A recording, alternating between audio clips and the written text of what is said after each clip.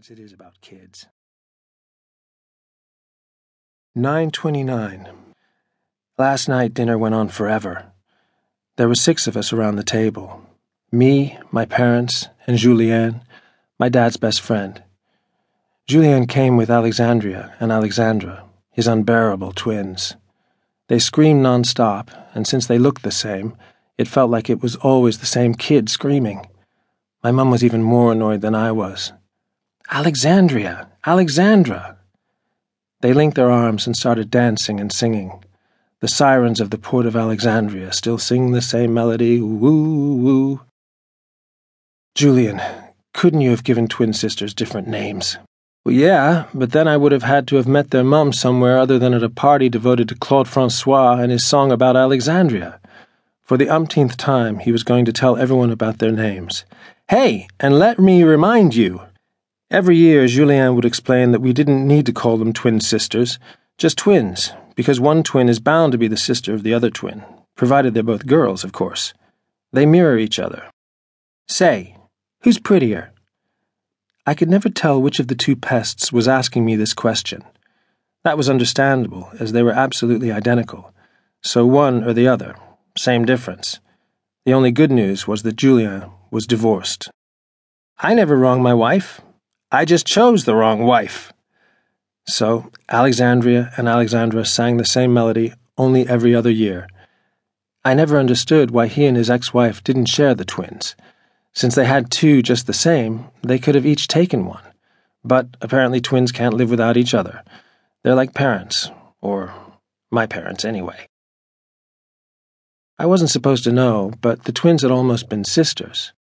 Julien was my mum's fiancé when they were both students at the teacher training college.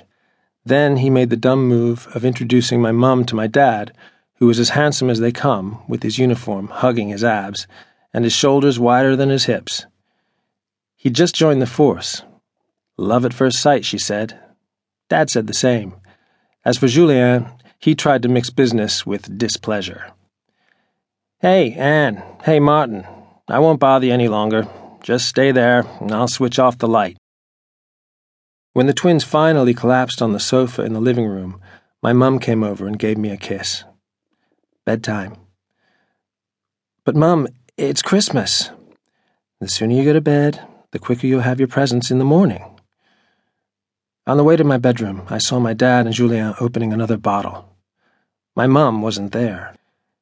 Things looked serious because when I went by and waved to them, neither one gave me a smile.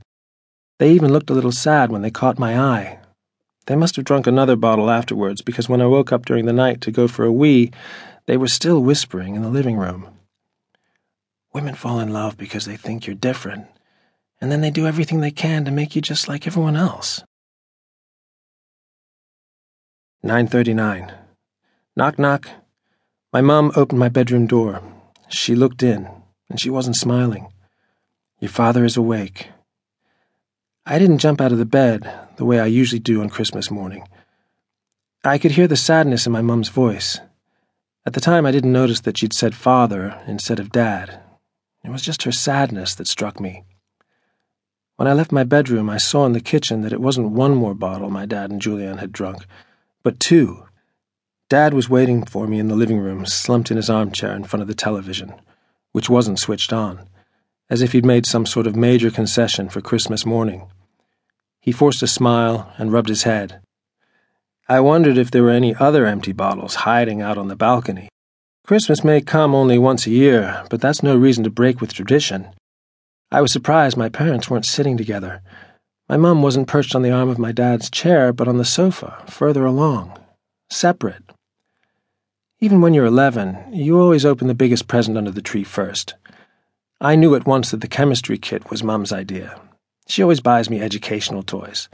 For her, a present should be useful. I'm a year ahead at school because she taught me to read when I was 4. I was the star at daycare. Now I'm the bookworm who's a full head shorter than everyone else. There were 3 presents left, almost all the same size.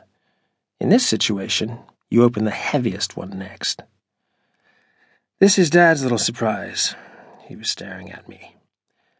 I pretended not to see the dark look that Mum had just given him.